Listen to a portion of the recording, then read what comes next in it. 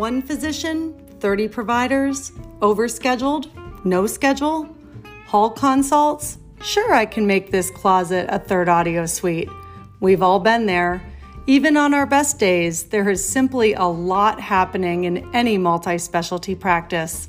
So each week on Doc Talk, guests will share some of their most outrageous predicaments, creative solutions, and best advice that will help providers in every sort of multi-specialty environment improve themselves, patient care, and the people in business around them. Doc Talk invites you into the world of medical audiology, where we can learn the secrets, tips, and tricks of practicing with excellence in these busy clinics from the providers that make it all happen.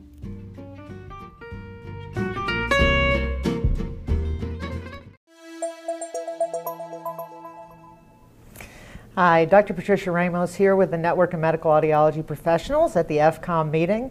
And right now I have Brent Lucas, who is the CEO of Envoy Medical. Happy to have you here with us at the meeting. It's good to be here. But tell me a little bit about what's happening in your business right now. So Envoy's in the process of designing and entering into clinical trials with our fully implanted cochlear implant, the Acclaim cochlear implant, and we're excited about bringing that forward in the clinical trials and hopefully get regulatory approval. So in that vein, why an implantable, totally implantable cochlear implant? What do you see as an advantage of that? Yeah, there's a lot of advantages from a quality of life. At least that's what we're hoping to prove through the clinical trial. Without the externals, you have that true 24-hour a day, 7 days a week hearing.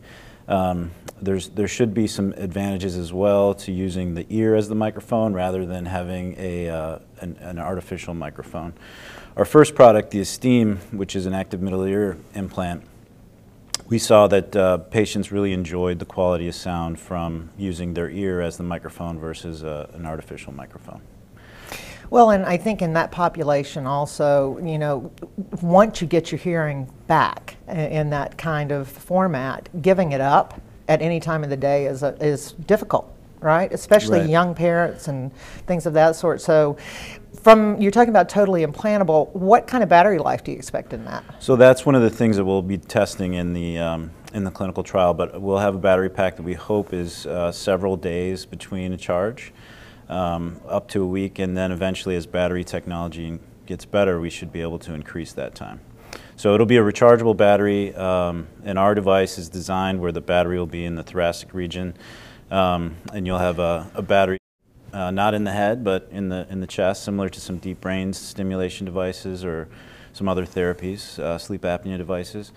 And eventually, as technology gets better, battery technology gets better, we'll shrink that down and we'll see where it goes. But we decided to go that route with the device because we think it benefits the patient to be able to have sort of a once-a-week charge, and hopefully that brings the quality of life that we're hoping for.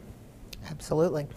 So we've had a very unusual last 18 months, right, from the standpoint of just in general from the pandemic. But what do you think, or what do you see has really changed in your business during this time?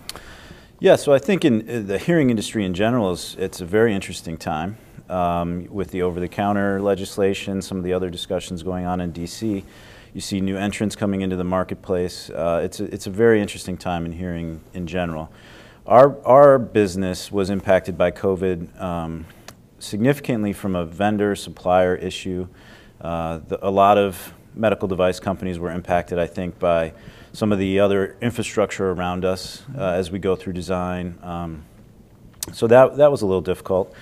And then I would say the other thing that has come to the industry and our patients and customers has been the desire for more remote programming ability, just in general, I think. So. Well, we were talking about that earlier about the telehealth. You know how it's been around for a long time, really, right. But we couldn't quite ever adopt it. Right. Either patient couldn't adopt it or the provider couldn't adopt it, and I think that telehealth is here to stay for sure. Yeah, I agree, and I think one of the benefits of the pandemic was it really pushed things forward. I mean, grandmas and grandpas are FaceTiming with kids across the country, getting more used to technology.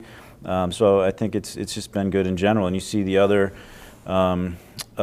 professions and other sort of provider subgroups also looking at remote. So it's not just going to be teleaudiology, you know, not just the hearing industry pushing it forward, but everybody is moving that direction. So Brent, one thing that I think really came about through the last 18 months too is because of the pandemic and people wearing masks, obviously. All of a sudden they realized that their hearing was not necessarily as good as they thought it was. Right, right. And so how do you think that realization with all that's going on in the industry today can be a positive impact on patients? Yeah, I think you can go look at the over-the-counter stuff. You can look at some of the new entrants into the marketplace, and some people can look at it and make arguments, is it good or bad for the industry? But I think one of the benefits of things like that, where the mask, people not hearing as well, you know, moms and dads and grandmas and grandpas are now discovering their hearing loss. It just brings more people into the overall funnel, and I think that's a good thing for the industry, and hopefully the industry is good stewards in doing the right thing for those patients over time. Because I do think that as more and more people come in, that's going to just be more and more people that we can help in the long run, up and down the food chain, so to speak. Well, and hearing is kind of that hidden issue, right? Things that people don't really want to talk about sometimes, but it's so vital to life. Yeah. And I think that the pandemic really kind of brought that around too, because we were so isolated in a lot of ways, and telehealth really kind of brought that answer as well. Yep, and our device, the first device, the Esteem, the middle ear implant, we learned over time that just being able to connect people in bad times with their loved ones, we've had some, anecdotes, but we've had some anecdotes about people entering, you know, their last years of life and being able to communicate with their nurse or communicate with their loved one is a really, really big deal. And I think that's part of this pandemic as well, is really shown people that they have to be able to communicate, they have to be able to stay in touch. Absolutely. So here at FCOM, okay, one of our goals is to really bring everyone together, to learning from the same playbook, all the specialties that are involved in that patient journey. How do you think that could impact our patient care as we move forward?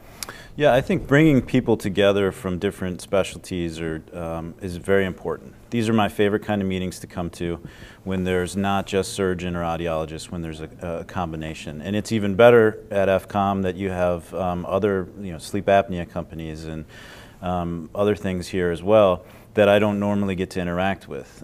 So not only am I able to have meetings with surgeons and audiologists instead of just one, I can also meet with some of my peers and have good conversations, talk about strategy, manufacturing issues, everything. So in terms of somebody like myself having to decide how we're going to spend our resources, a meeting like this makes a lot more sense for us because we get to talk to more people.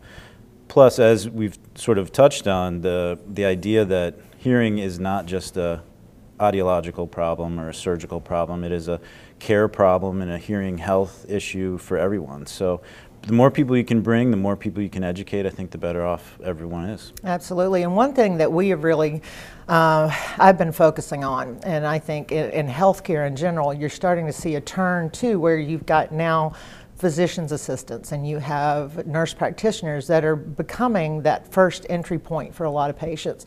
And that, I believe, is not an area just like for that they have a lot of information on hearing. Right. So I think that bringing them into that fold of understanding is vital for the patient.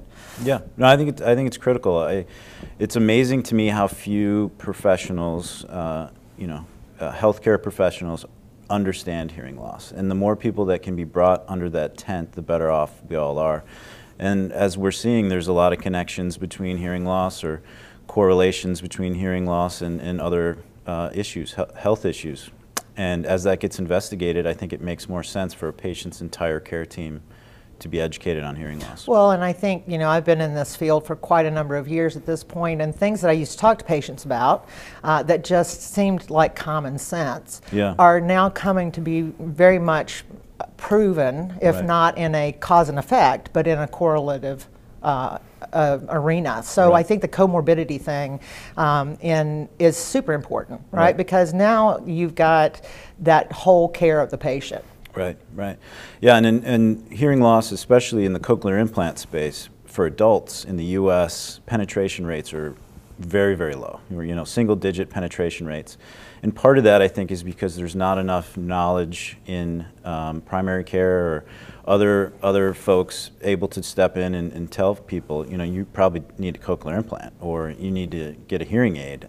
And until more people are aware of the situation and the benefits that can come from that, I don't know that we're going to improve those penetration rates, which we should want to, because if you address hearing loss, there's good arguments to be made that over time you'll save the entire healthcare industry money. Absolutely. Well, it's a pleasure having you with us. I hope you'll come back next year. Of course. And we will look forward to that. Yeah, it's and good to just see you. making great improvements next year. Yeah, hopefully good adjustments to talk about next year. Thank you very much. Thank you.